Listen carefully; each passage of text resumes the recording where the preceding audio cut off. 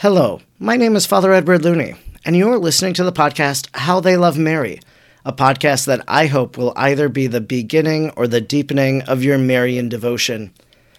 Just recently, the country of Spain has captured my heart. It first began with watching a movie about Garabandal a few years ago when it was released and becoming familiar with that message. And then it was reading the biography of a religious sister named Sister Teresita Quevedo and really falling in love with her story and her devotion to the Blessed Mother.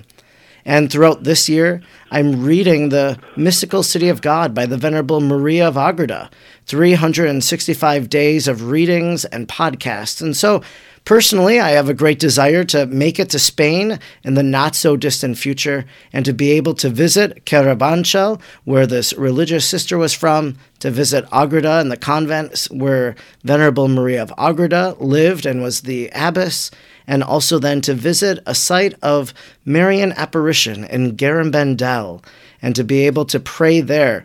I've talked a lot about different Marian apparitions. We've interviewed the rector of Knock, Ireland. We've talked about Fatima and Lourdes. And today I'm happy to be introducing you all to Garabandal, which is an apparition of Our Lady from Spain, and we're going to hear a bit of its message today. I am speaking with Glenn Hudson today, and he began his work with Garabandal in 1993 at the New York Garabandal Center, and today I would consider him one of the leading authorities. He spends every day focusing on translating and sharing the message of Garabandal with hundreds of thousands of people. On Facebook, there's a group, The Message of Garabandal, that I belong to that has 73,800 members and lots of people coming to know this message. So thanks so much for joining me today, Glenn. Thank you for having me on, Father. And so I've said the name of the village already, Garabandal. So what can you tell us about Garabandal? What's a brief description and maybe even a history of the apparitions? Sure. Garabandal is a town in northern Spain, and it really is a place that is from a different era, a different time, very remote mountain town. They didn't even have electricity until the 1950s. It was so remote. And it's a very quaint town, very religious. In 1961, it had about 300 residents total. Everyone is mostly Catholic. And at that time, in 1961, 4 girls were out playing in an apple yard, and they heard a crack of thunder, and they saw an angel. And, they ran home scared and told their parents, and their parents probably chastised them because they thought they were kidding or making up a story. But again, the angel appeared again and then said that the Blessed Mother would be appearing on July 2nd in 1961. And so this started a 4-year saga of the Blessed Mother appearing in this town. Now, she only appeared to one girl, Conchita, the main visionary, for the total of the 4 years, and the other ones to a lesser degree. And during that time period, there were many daily miracles that were formed, and we'll get into that a little later, that were irrefutable, that this was the presence of the Blessed Mother. And she left not only daily messages for the children on how they should live their life, but she left messages for the future, for humanity, of what's going to happen if we don't start to change our ways and repent. So there are 2 things that you just said that were quite interesting to me. The first is that it was a mountain town, it was remote. For lots of people who've been to some of these Marian apparition sites, that's precisely where Mary shows up. Even here in the United States, we have this Marian apparition in Champion, Wisconsin. It's been authenticated by the local bishop. Pilgrims flock there. And it's in the middle of a cornfield, really. It's in a very remote area. I live 20 minutes from there. It's in rural Wisconsin. Some people may have gone to Medjugorje, and that is a place, you drive through the mountains to get there. The same thing with La Salette. It's in the Alps, so Mary likes to appear in some of these remote places. And then Mary was going to give a message on July 2nd, 1961, which, interestingly enough, is that that was the Feast of the Visitation back then. And so here you have Mary visiting a hill countryside and giving a message just as she visited her cousin Elizabeth, bringing the message of salvation and Christ in her womb to them. And one of the people then that Our Lady appeared to, you mentioned, was Conchita, that she received the apparitions all throughout the 4 years. So there were 3 other visionaries. I'm just wondering, are they still alive? Well, 3 of the 4 are. Conchita is still alive. She's a widow now, and she has 4 children, and she lives in New York, where I live. We live fairly close to each other. Jacinta, which is like a second cousin to her, she's married, lives in California, has 1 child. Mary Cruz is married, has 4 children. She moved from Garabandal to Avias, Spain, which is about 100 miles from Garabandal. And unfortunately, Mary Loli Maison passed away in 2009 from lupus. She was married and had 3 children. So one of the things that's interesting as you talk about all of those visionaries is that they're all married. And as I was watching a documentary just the other day about Garabandal, what I learned was that Conchita actually kind of went off to a convent, and there she experienced the Lord talking to her, and the Lord told her, I want you to be in the world. And so Our Lady and our Lord called these people to be witnesses to holy marriages and to be living in the world and to spread the message. Yeah, actually, one of the most interesting things is one of the questions I always get from people who question Garabandal is, oh, why didn't the girls immediately become nuns when they were of age? And I said, well, actually, 3 of them entered convents. Conchita, Mary Loli, and Jacinta all entered convents. Mary Loli and Jacinta left for different reasons. They felt that it was not their calling to be a religious. But Conchita herself had a locution from Jesus himself telling her, you know, do you want to do my will or do you want to do your will? And he said, I want you out in the world. You have to speak to the world about Mary. And so she left the convent and went back to the town for a while, and then later moved to New York. And a lot of people forget that being a wife and a mother, this is a vocation. You know, it doesn't have to be a religious vocation to be a vocation. You know, marriage is still a sacrament, and it is a vocation to be called to.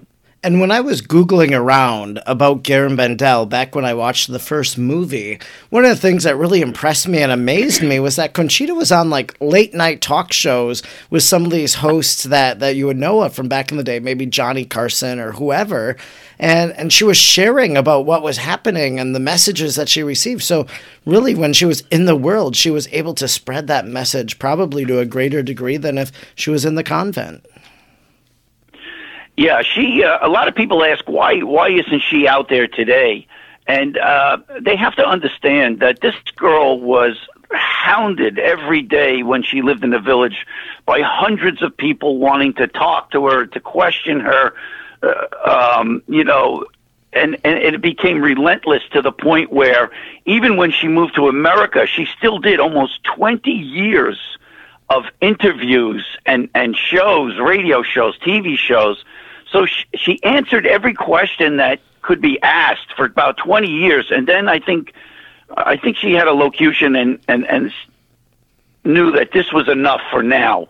You know, all of the important information is out there now in books, in videos, you know, on the internet. It's widespread.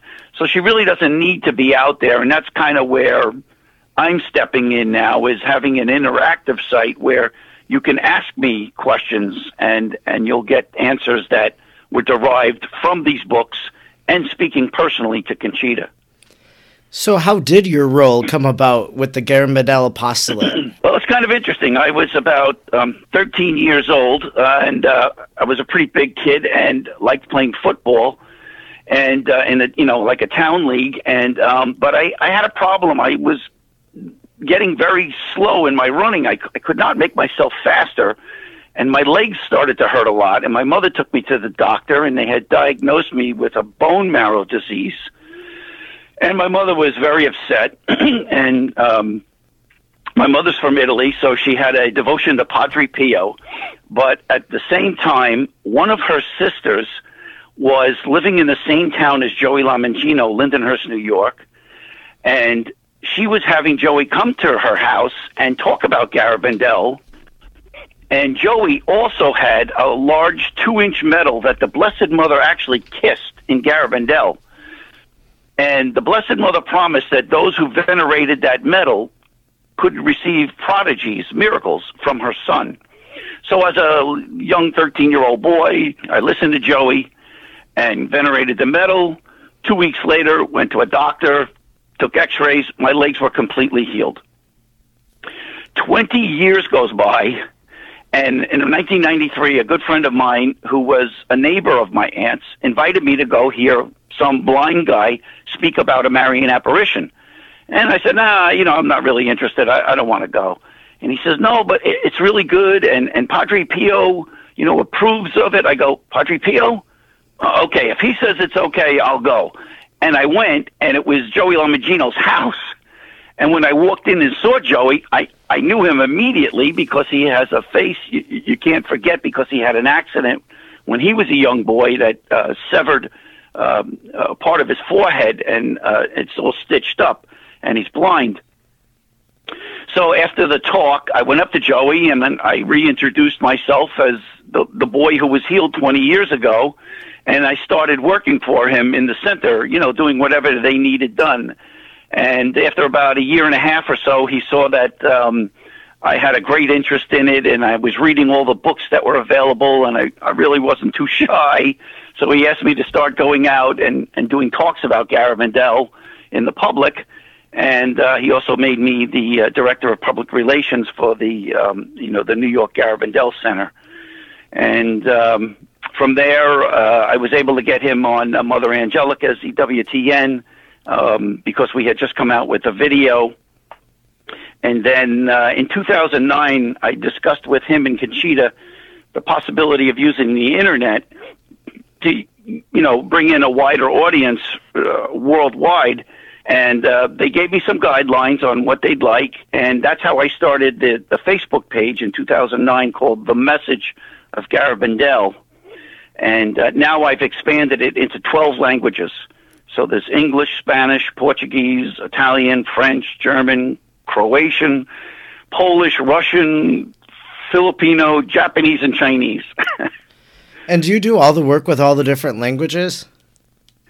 Yeah, what I do is I've tested out different online translators. So what I do is when I set up a page in a language, I see which translator works best, and then I have one or two administrators that I put on the account that speak English and that language. So I send it to them first, saying, here's what I want to post today. They check the translation, and then I put it on. So I know that it's as accurate as possible. Wow, that's amazing. And you mentioned this person named Joey, and you had venerated this medal, and that was one of the things with Garabandal. People would present sacramentals to the visionaries, and then they would hold them up, and Our Lady would take them or kiss them, and so it became a very moving sacramental. But who is Joey in relationship to Garabandal? Why did he go to Garabandal? What's his relationship? Well, Joey was about 16 years old, was working for his family company, was ice delivery. He was filling up a truck tire that went flat, and it exploded, and the rim hit him in the face above the eyes and creased his forehead and severed all his olfactory nerves, so he went blind. He went into a coma and didn't wake up until the a feast of Our Lady of Mount Carmel. Many years goes by, and he's now in his 30s, and one of his uncles says, Joey, I could see you're tired. Let's take a trip. Let's take a vacation to Italy. And he takes him to Italy. And while they're there, the uncle arranges for him to go to see Padre Pio and have confession. And in that confession, Padre Pio obviously could read souls and told Joey all the things that he was doing in life that he shouldn't. And Joey was very touched by all of this, and started this conversion. 2 years later, he went back again, seeing Padre Pio again. Padre Pio came up to him and touched his forehead, and instantly Joey jumped back, and his sense of smell was restored, which is impossible because all of the nerves are severed. It's like trying to put on a light with no electrical wires. And then in that conversation that they had after that event, he asked Padre Pio, I understand this Mary is appearing in Garabandal. Is it true? And Padre Pio said, yes, it is. He said, should I go there? He said, sure, why not? And Joey, in 1963, goes to Garabandal, meets Conchita. They become very friendly. And Joey comes back to New York with his uncle, and his uncle had taken all kinds of photographs of the apparitions and the town itself and the people. He put them in a photo album and put Braille captions underneath the pictures. And this way, Joey started to go almost door to door, telling anybody who would listen about Garabandal. And then slowly, years later, he decided to start the New York Garabandal Center, and people started to come to help him, and that's how the apostolate started. Wow. And that's incredible how he became an evangelist, really, for Garabandal and wanting so many people to become aware of it. So he goes to Italy, he goes to Garabandal. Why do you think Our Lady appeared in such a remote village in Spain? Like I said before, this is such a nice, quiet, remote mountain town. No electricity until the early 50s. Everyone is Catholic. And I think one of the most interesting things I learned in doing due diligence about the town itself is I confirmed with people who lived there, they had a 500-year history of doing a nightly rosary. Now, I don't know about you, but I can't think of another town that can claim that. And actually, during the apparitions, the Blessed Mother told Conchita, God loves this place. It's sacred. So I think that's amazing. Wow. That is incredible to think about the nightly rosary. And you're saying those rosaries preceded the apparition. They were praying the rosary long before Our Lady appeared there? Yes, 500 years. Wow. And, I could think of a few other apparitions of Our Lady that, something similar, not as grand as that, right? But in Knock, Ireland, for example, the priest, the Archdeacon Kavanagh was his name, who was the pastor of the village of Knock, and he had just celebrated a series of 33 Gregorian masses. And then the next day, Our Lady appears. So sometimes, it's this prayer that people do in preparation, and then Our Lady shows up. And we shouldn't be surprised then when we know some of that backstory. Or another apparition in Belgium is Bonneau, Belgium. And they've been praying the rosary at 7 o'clock every night since the apparition. So maybe 500 years from now, we could say the same thing about Bonneau, that they've been gathering at the church there of apparition and praying the rosary. So Mary always comes to these places and she gives a message. Some of the apparitions of Our Lady, we can think of the common message, like Fatima, pray the rosary every day for peace in the world. Lourdes, it was really a message of healing with the discovery of the spring water, but, Mary wanted people to come on pilgrimage. She wanted people to do penance. So there's always a message with the apparitions. What's Garabandal's message? Well, actually, there were quite a few. I'll back up and say it's interesting to know that the Blessed Mother at Fatima asked that the third secret of Fatima be released in 1960. And when it wasn't, she immediately appears the following year at Garabandal in 1961. I always thought that was an amazing and purposeful connection of the two apparitions. Now, there's really two sections of messages. Mary, because she was there for 4 years, brought a lot of daily messages just for everyday life. And the very first thing she did was teach the girls the rosary. So I think that's a really important fact, that she sees this as the most paramount thing to teach them first, is let's teach them the rosary. She goes on to teach them lessons of humility, piety, modesty, reverence for priests. Mary actually says it's more of an honor to receive communion than to meet an angel. So that's pretty amazing, and why she would give so much reverence to priests. The importance of the Eucharist, obedience to the church, and one of the main things she said for daily life is she said, but above all, we must lead good lives. So that was the section of basic daily messages that she tried to teach. But she did leave two prophetic messages, and I'll tell you what they were. On October 18th, 1961, she left her first message, and she said, we must make many sacrifices, perform much penance, and visit the Blessed Sacrament frequently. But first, we must lead good lives. If we do not, a chastisement will befall us. The cup is already filling up, and if we do not change, a very great chastisement will come upon us. Now, towards the end of the apparitions, she leaves a second important message on June 18th, 1965. As my message of October 18th has not been complied with and has not been known to the world, I am advising you that this is the last one. Before the cup was filling up, now it is flowing over. Many cardinals, many bishops, and many priests are on the road to perdition and taking many souls with them. Less and less importance has been given to the Eucharist. You should turn the wrath of God away from yourselves by your efforts. If you do not ask for his forgiveness with sincere hearts, if you ask for forgiveness with sincere hearts, he will pardon you. I, your mother, through the intercession of Saint Michael the Archangel, ask you to amend your lives. You are now receiving the last warnings. I love you very much and do not want your condemnation. Pray to us with sincerity, and we will grant your requests. You should make more sacrifices. Think about the passion of Jesus.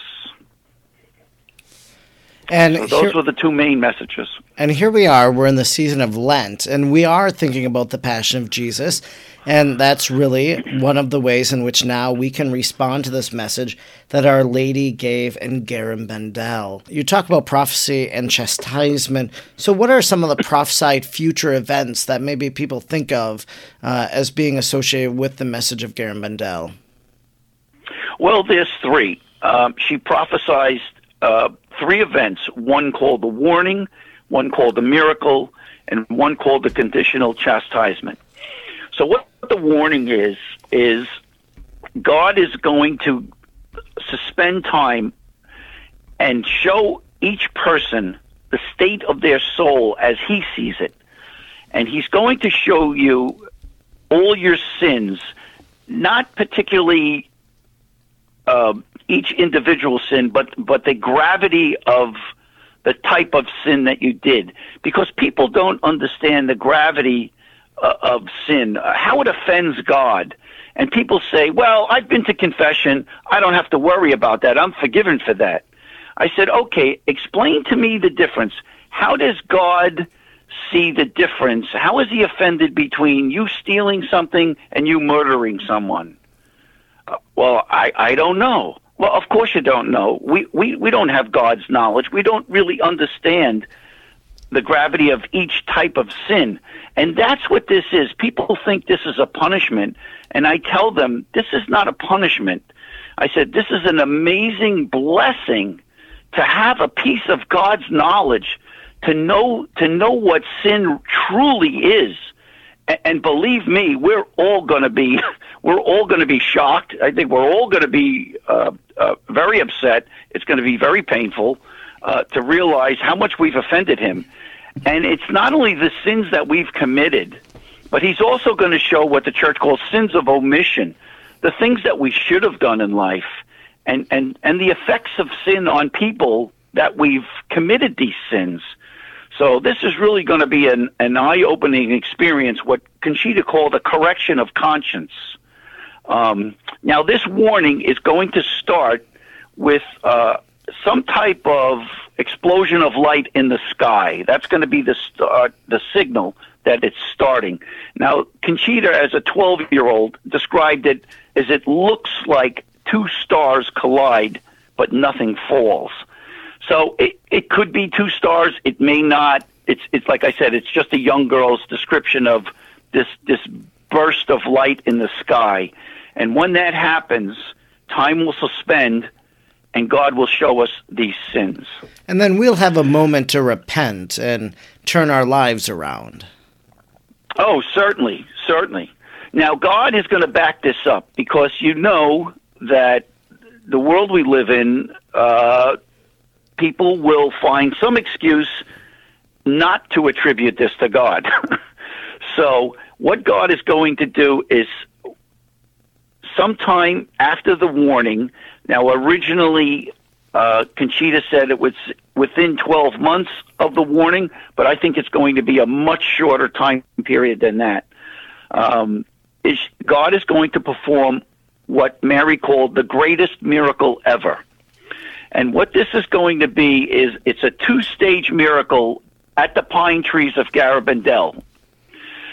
There's going to be an initial, let's say, about 15 minutes of some type of miracle, I would imagine in the skies, so everyone could see it.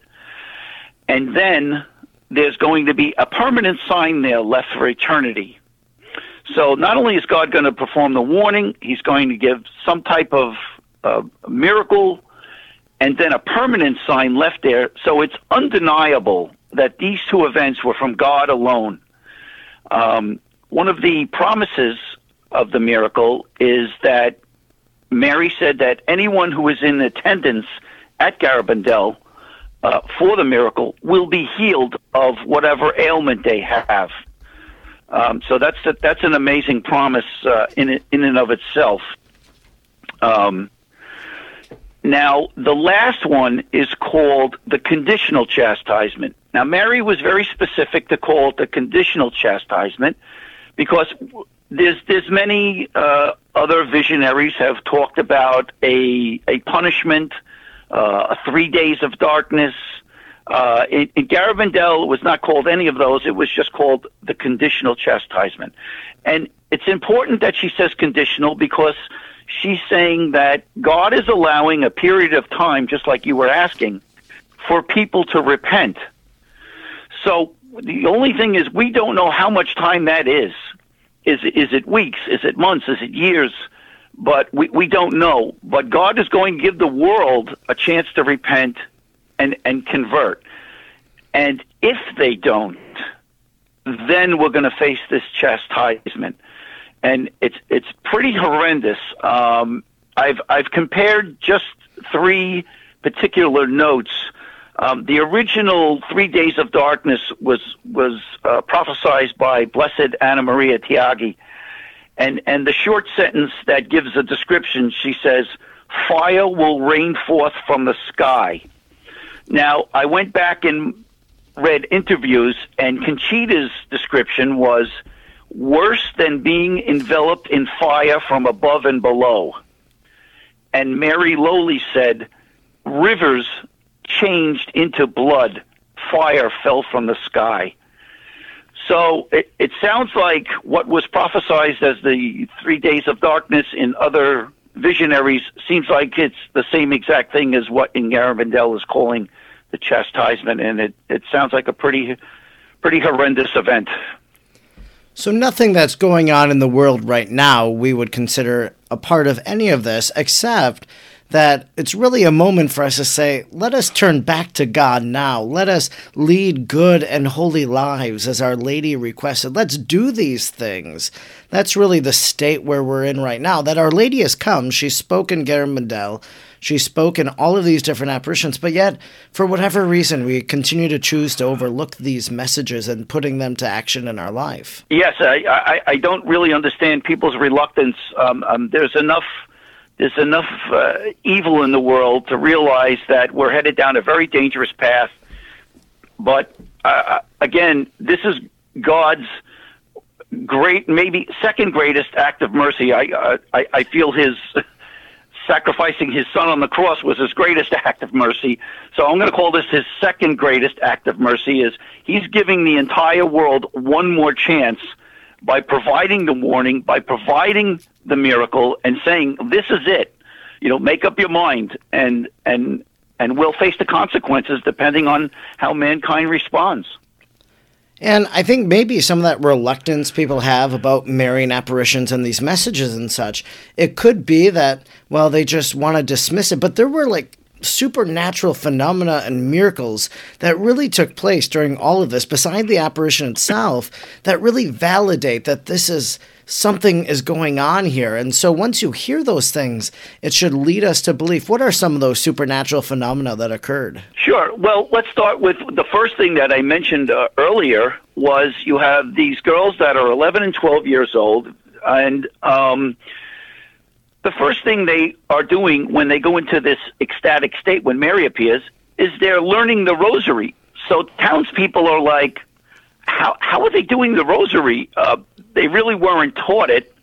They didn't have any rosaries in front of them or in their hands, so they're repeating the rosary in order perfectly, never having learned it, never having a rosary in their hand. So that was the first sign that something miraculous was going on. Once this started, doctors were brought in to test the girls, and they started simply by, like, once they were in an ecstatic state, they'd pinch them and they wouldn't feel any pain. They'd stick them with needles and they wouldn't feel any pain. They'd throw sand in their eyes to try to make them blink. They couldn't make them blink because they were staring upward at Mary. They took camera flash bulbs and flashed in their eyes to try to get them to blink. They wouldn't blink.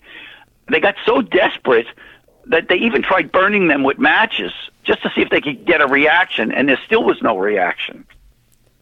One of the amazing things that was done almost on a daily basis is when Mary would appear and the girls were gathered outside, and they would come from remote locations, the four girls, so each one could be at their own house, and they would get this calling and all arrive at the same spot at the same time, which was kind of amazing.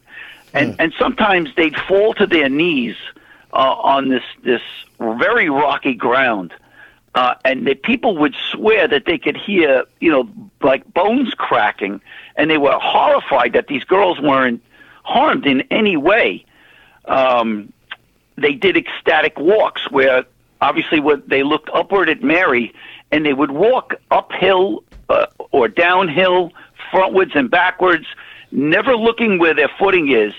And if you've seen pictures of Garabandal, you could break your ankle trying to run on some of the ground there because there's just so many rocks.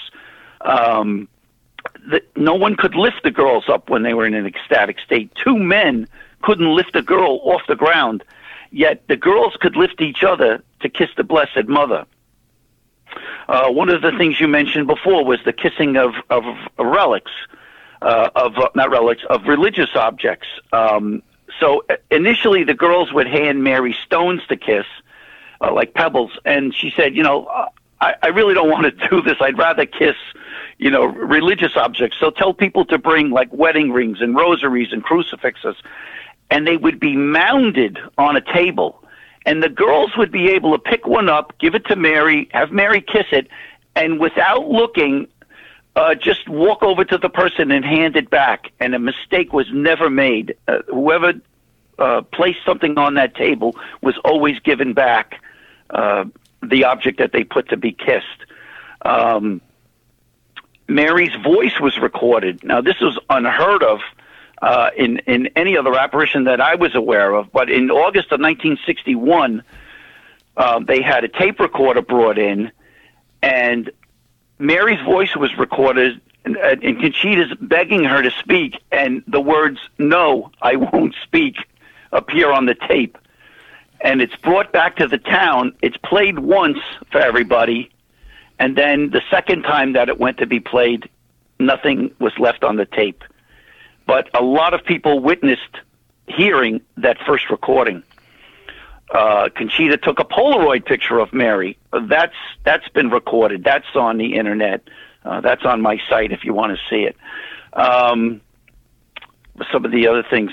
Mary was able to identify priests who tried to disguise themselves in civilian clothes, which amazed them, trying to, I guess, test our Blessed Mother a little bit.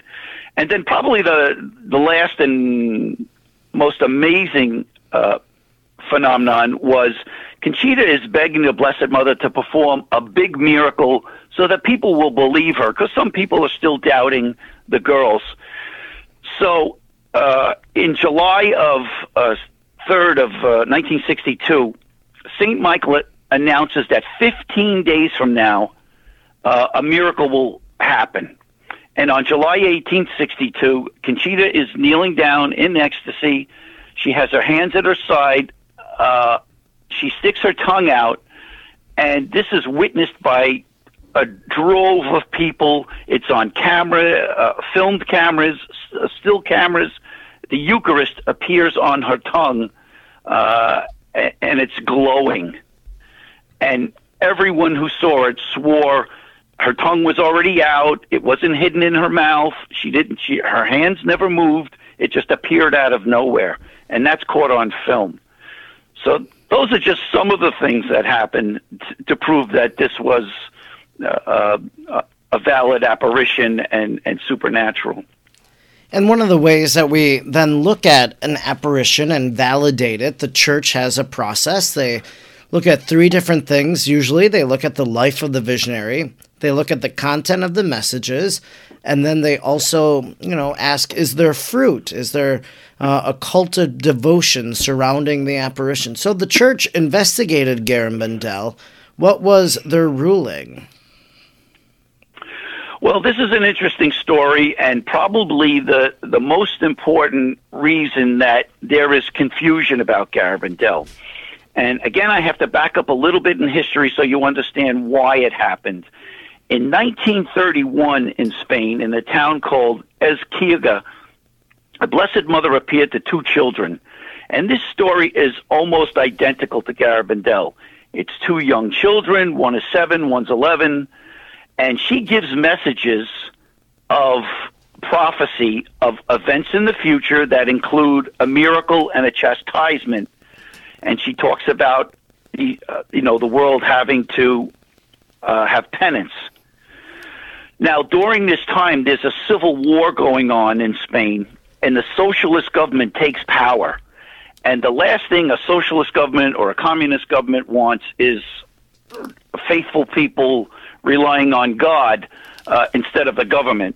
So they're trying to squash this apparition, and they literally go after the Jesuits and tell them, if you don't stop this, we're going to close the churches and we're going to start killing the priests. That's how desperate they are to shut this apparition down. So the church is forced to stop the talk of this apparition. Now fast forward 30 years to 1961, and here it is again. Young girls, same area, same message, miracle, chastisement, penance. And the local bishop decides, I'm not going through this again. And he basically sets out a course to shut down the apparitions by forming a bias commission on purpose. And this bishop, Fernandez, only went to the village twice. Out of all 4 years of the apparitions, he only went 2 times, and he called it, this is child's play. So he sets this commission out to shut down Garabandal. The problem is the priest that he heads up the commission is so convinced after a while of investigating it that he resigns from the commission himself, because he knows in his heart it's true, and he won't bring a lie back to the bishop. Doctors swear that this is, mental disease, mental disorder. It's an imagination. The girls are faking. The problem is he can't get enough information to send a report to the Vatican because no one will attest to anything. He doesn't interview the girls. He doesn't interview their parents. So how do you do a valid investigation if you don't even interview the girls themselves or their parents who witness this every day? So all of this negativity is going on, but yet the Blessed Mother just forges ahead, and I think the more they fight her, the more miracles start happening and the more miraculous things happen to convince people. And thank God Padre Pio steps into the picture in 1963 and like I said before, tells Joey that it is true. That tends to help sustain the apparitions when people hear he believes that it's true, because who can question Padre Pio? And then one of the biggest things that happened is Pope Paul VI invites Conchita, that's in January of 1966, and she's questioned for 2.5 hours by his commission, and they believe her story. And then they set up a private meeting with Conchita, her mother, and a doctor with Pope Paul VI. And at the end of that meeting, Pope Paul says to her, Conchita, I bless you and the whole church blesses you. And Conchita reveals the date of the future miracle to the Pope and his private secretary. So I guess it is his feeling, he's being prudent by saying, well, if I have the date, we'll wait till the date comes before we make a proclamation on Garabandal. This way there's no risk to them. So that's unfortunate that we have to wait, but that's why there's been no official decision as far as the Vatican is concerned.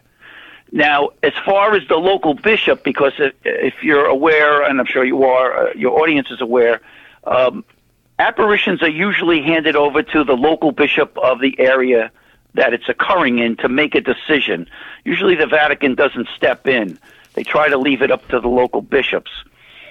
So the most damage that the bishops could do was they can't condemn it, because it's obvious that it's going on, and there's so much proof they're going to look ridiculous if they condemn it.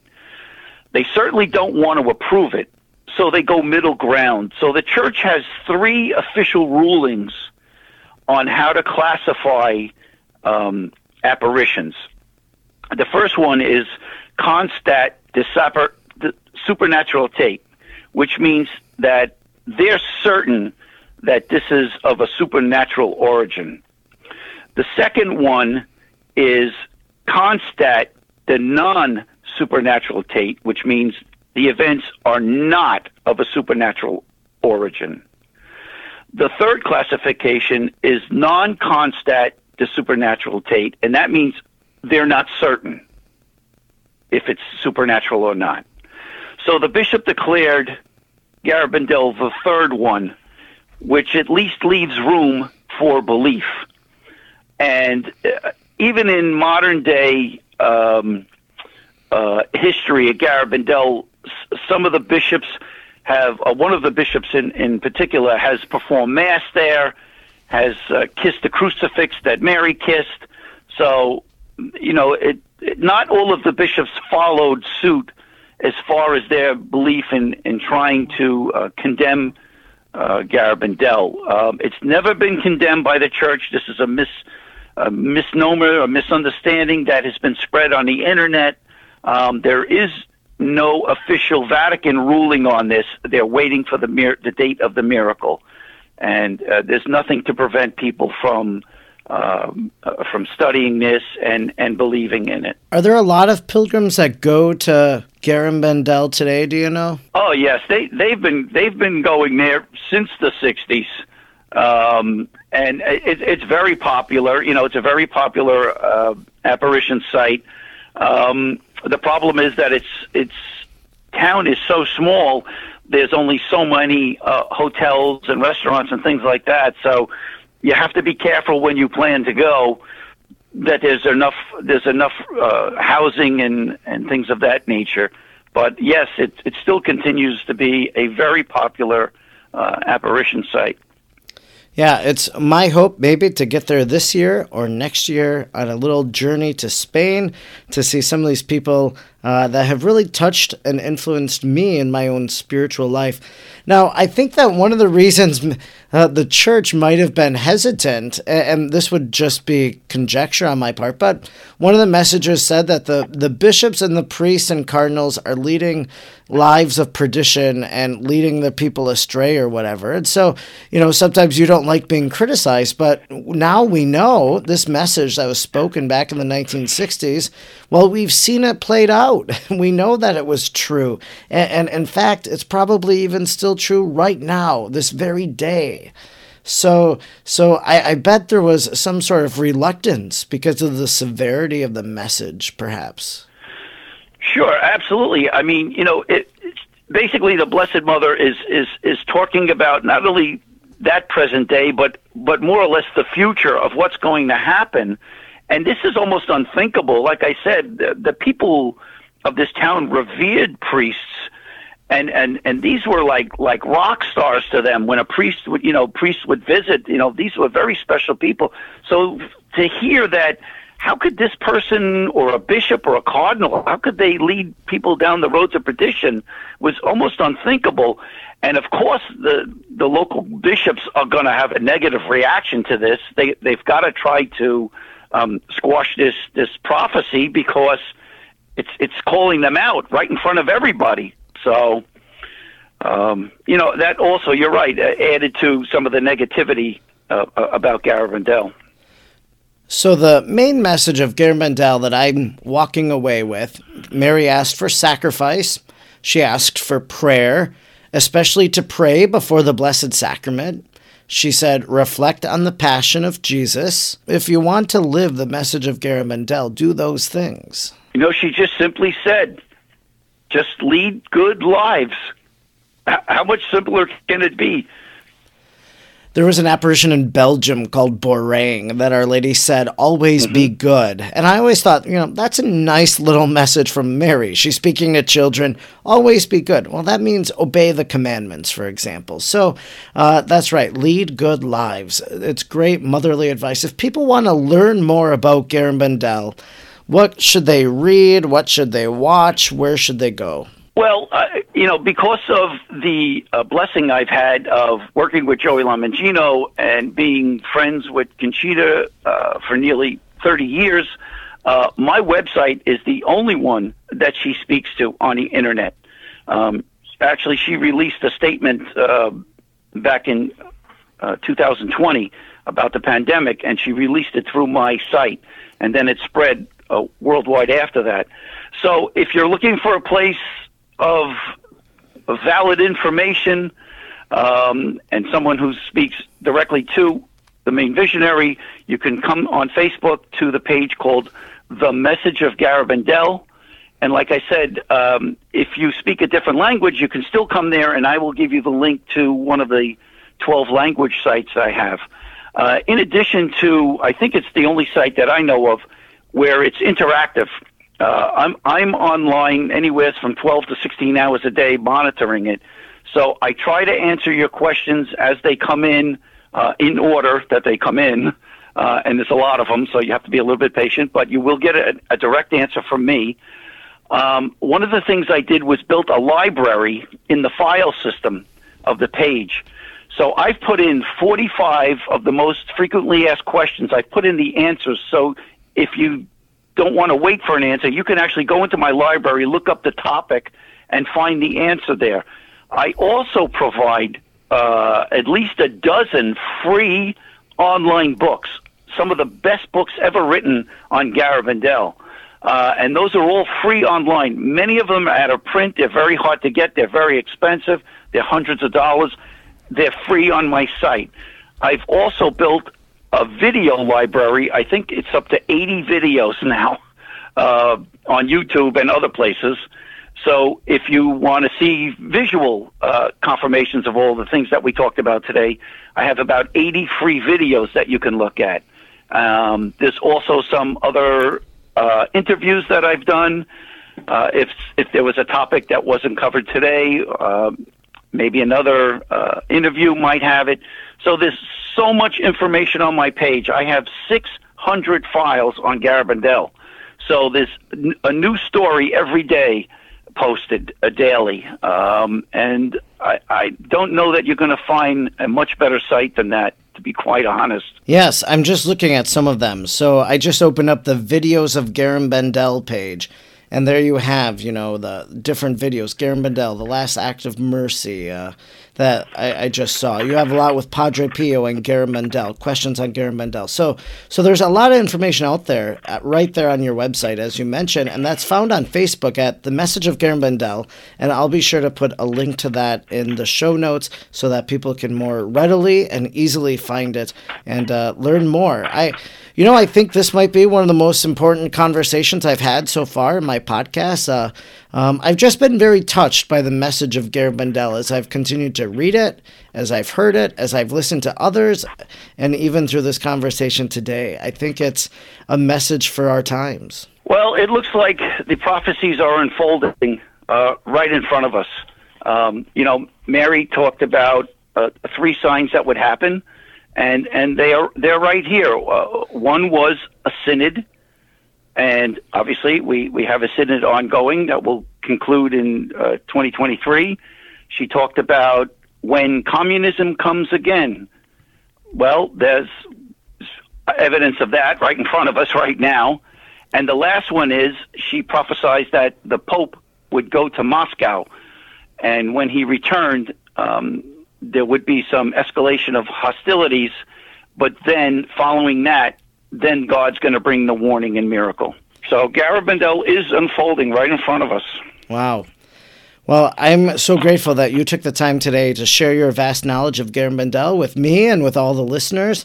And I'm so grateful for all the work that you're doing, and I'm blessed to be a part of your Garabandal group and to see the content daily. Well, I thank you for giving me the opportunity to talk about this again to a whole new audience that may have never heard of Garabandal. So I hope they'll come to the page and show it to their friends and family, because these things will happen, and I'm just trying to prepare people for what's going to happen. Well, thank you for doing that, and I know that I have a lot of work to prepare myself as well. Thank you again for giving me this opportunity, Father. I appreciate it. Thanks for listening to today's show. I hope that my conversation with today's guest was one that enriched you spiritually and also helped you to foster a deeper love for the Blessed Virgin Mary. If you enjoyed this podcast, could you do me a favor? Go over to Apple Podcasts and rate and review the podcast so that others might find it as a recommended podcast from other Catholic podcasts that they might listen to. And if you don't mind, share about the show on social media so that your friends and family might come to find it and be enriched by our conversations as well. And if you don't mind, you can follow me on social media at Fr Edward Looney on Facebook, Twitter, or Instagram. And this show, How They Love Mary, will soon be a book available from Sophia Institute Press. You can already go over to their website and pre-order How They Love Mary. Thanks so much for listening. May God bless you today. Know of my prayers for you, and may Mary pray for you today and always.